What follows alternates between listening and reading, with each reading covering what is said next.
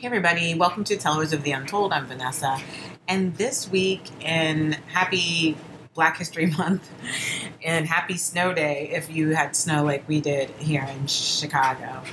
But today, for this episode, I interviewed a pastor and asked him information regarding the importance of the Black church, also a little bit about what the Bible says regarding slavery. And here's a snippet of this interview. Make sure you guys check us out on tellersuntold.com. Also, check out our new Black History word search puzzle on Amazon. Go to tellersuntold.com and then click on shop, and you'll get some cool things that you'll see there. But without further ado, here is the interview. I hope you guys enjoy, and see you guys next week. Take care. Name, the name of the church too, the denomination, and then like how long you've been a pastor and so forth. A little bit of background about yourself. Okay. Well, I'm Donald Sharp, pastor of the Faith Tabernacle Baptist Church, 8210 South Cornell, southeast side of Chicago. I'm a native Chicagoan, born here, grew up here, and not too far from where I grew up, and so I'm a South Sider. I'm the organizing pastor of this church, and we were organized in 1964, so I've been pastoring for that many years. So what made you want to become a pastor? I grew up in the church, and so the church was just about all my life. I grew up at the St. Luke Missionary Baptist Church at 36 in Indiana, and so my grandfather was a deacon there. My paternal grandfather was a deacon there, and so the church was all my life. And one of my role models was my pastor, the late Dr. S.A. Grayson, whose daughter-in-law was a young lady by the name of Ruth Jones, who we began to know her as I'm drawing a blank on it. Dinah Washington. So the church was my life. So it was no surprise when I announced that I felt like my calling to be a minister, and then later on my calling to be a pastor. So why is the Black church so significant in the Black community, going from history till even now? The Black church, for us in the diaspora, became synonymous to us as the synagogue became to the Jews. The synagogue and the Jewish diaspora, since they could no longer go to the temple for worship, so you had the creation of the synagogue. And the synagogue was more than just a place of worship, but it was the institution of learning and where the scriptures were taught and they would gather and have discussion. So the Black church, in many respects, became our repository of our emerging culture of who we were as Black people in America. And it gave birth to many things. Gospel music, gave birth to even the blues, and gave birth to our style of preaching. So it was also, the Black church was community. There was a community, there was family, and there was a Black church, and they all kind of run simultaneously. Do you know much about, like, during slavery time, how the church was? The Black church, or? Yeah. Well, it's ironic that slaves would be taken to the white churches and made to sit in the balcony, but on their own, they began to have what's called brush arbor meetings, or they would go off somewhere, have their own type of worship, which was different from the slave masters' worship. And of course, for them, the Bible took on a different meaning as they read it, as opposed to what they heard in the white churches. So Moses, instead of freeing the Israelites, Moses became a emancipator. And so when we hear songs, "Go down, Moses, tell old Pharaoh to let my people go," so we were able to extrapolate from the scriptures that they heard in the white churches, but then apply it to our situation and as blacks and as slaves, our ancestors were able to do that and pass it on. So hymns have always been an important thing in the church alone, but how important is it from slavery time until now? Tell me kind of a little bit about the history of just hymns and in general. Well, of course, realizing that it was against the law for slaves to read, so we had no hymnals to read as the whites did, and so we were able to come up with songs on our own and pass it on, and so you didn't need hymnals, and the hymnals became more than just songs we sang, but they became some of our testimonies, that out of our own ethos, out of our own pathos, that the hymnals took on a different meaning. And then we have the spirituals and the gospels, particularly the spirituals. And so they took on a whole different meaning. And so being forbidden to read, so we developed our own music, we developed our own style. Much of it was still, remember now, not everything was lost. I feel like not everything was lost in the slave transfer migration. That we retained some means, particularly music, and we retained some of that and was able to Americanize it, shall we say, or change it to suit our situation. So Chicago is known for its gospel music, and you being here from Chicago and also as a pastor, can you tell me a little bit about the history of gospel music from your vantage point?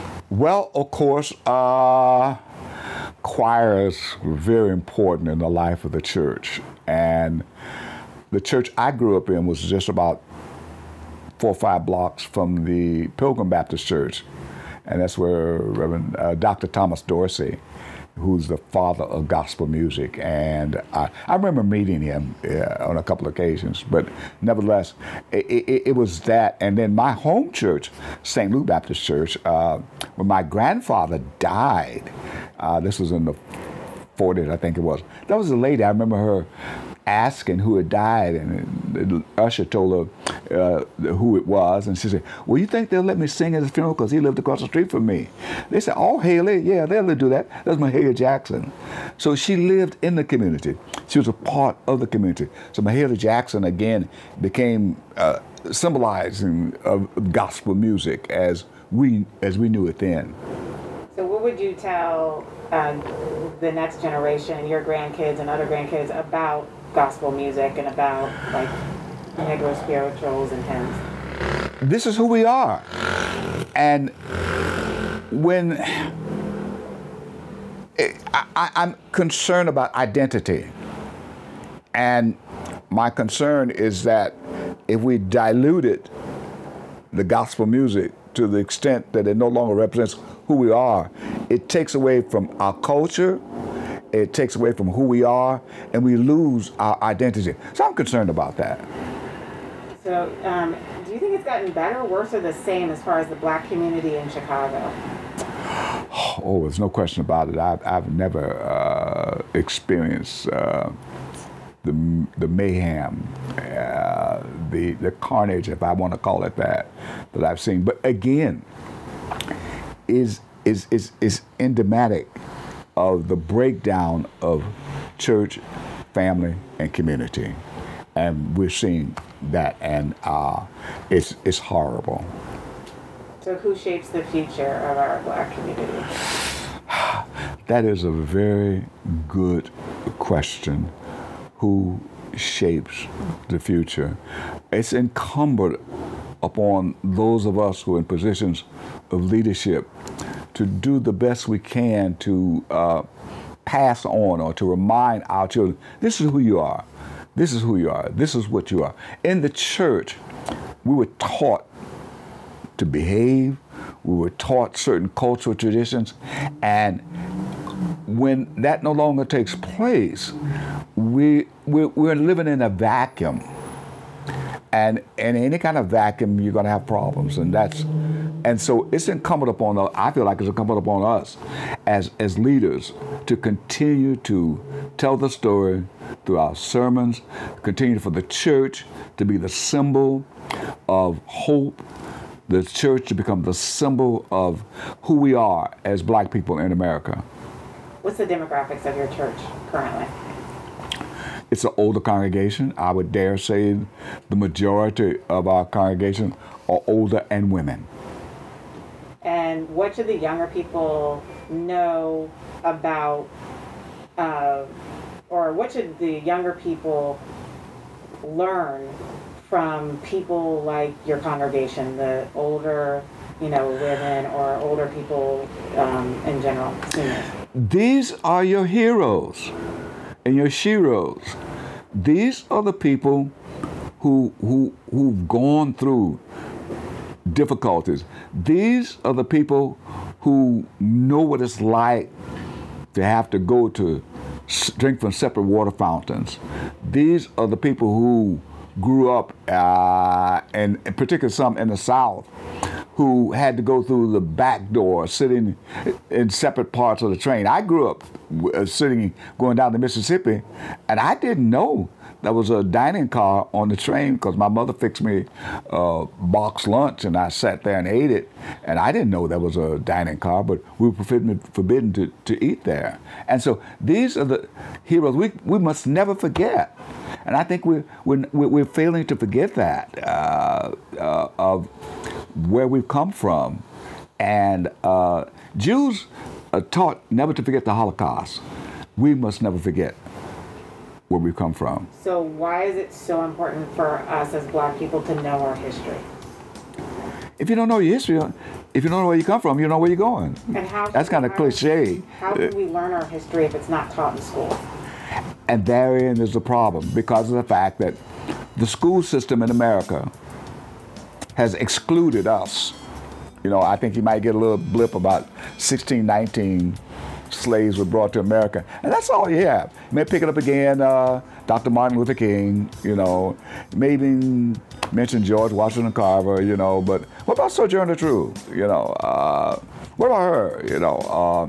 What about other?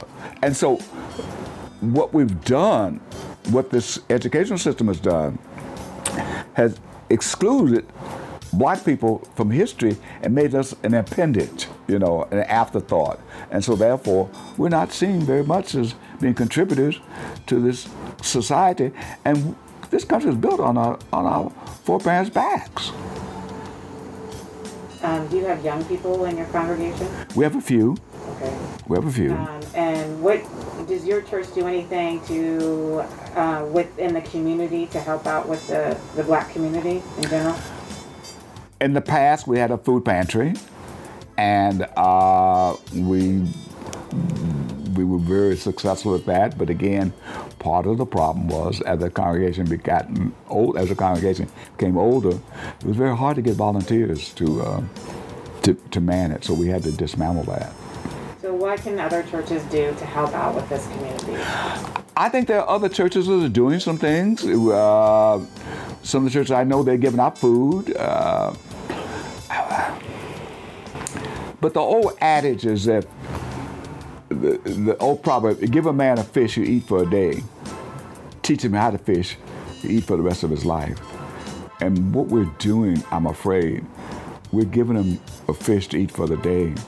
But I'm not sure we're teaching them how to fish so they can live for the rest of their lives. And that's my concern, that, many of the churches are giving out volumes of food, but yet by the same token, I'm afraid we're not doing much more than that insofar as instilling within our people a sense of who you are and what it means to be black in America, and what are you going to do about it to change it. Okay. And then my last question is, pertaining to the Bible, the Ku Klux Klan and other members just believe that, the Bible is the place that's telling them that we as black people are slaves and that we should be put in our place, and they're referring to the Bible. Slave and slavery is mentioned in the Bible, depending on which context you're using way over 100 times. Why is it being used? Why is that word slavery even in the Bible? And tell me just a tad bit about, in the Bible, the history related to our people. Because there's even on the news, like we had one of the celebrities getting fired from a network because he said us black people are the original Hebrews.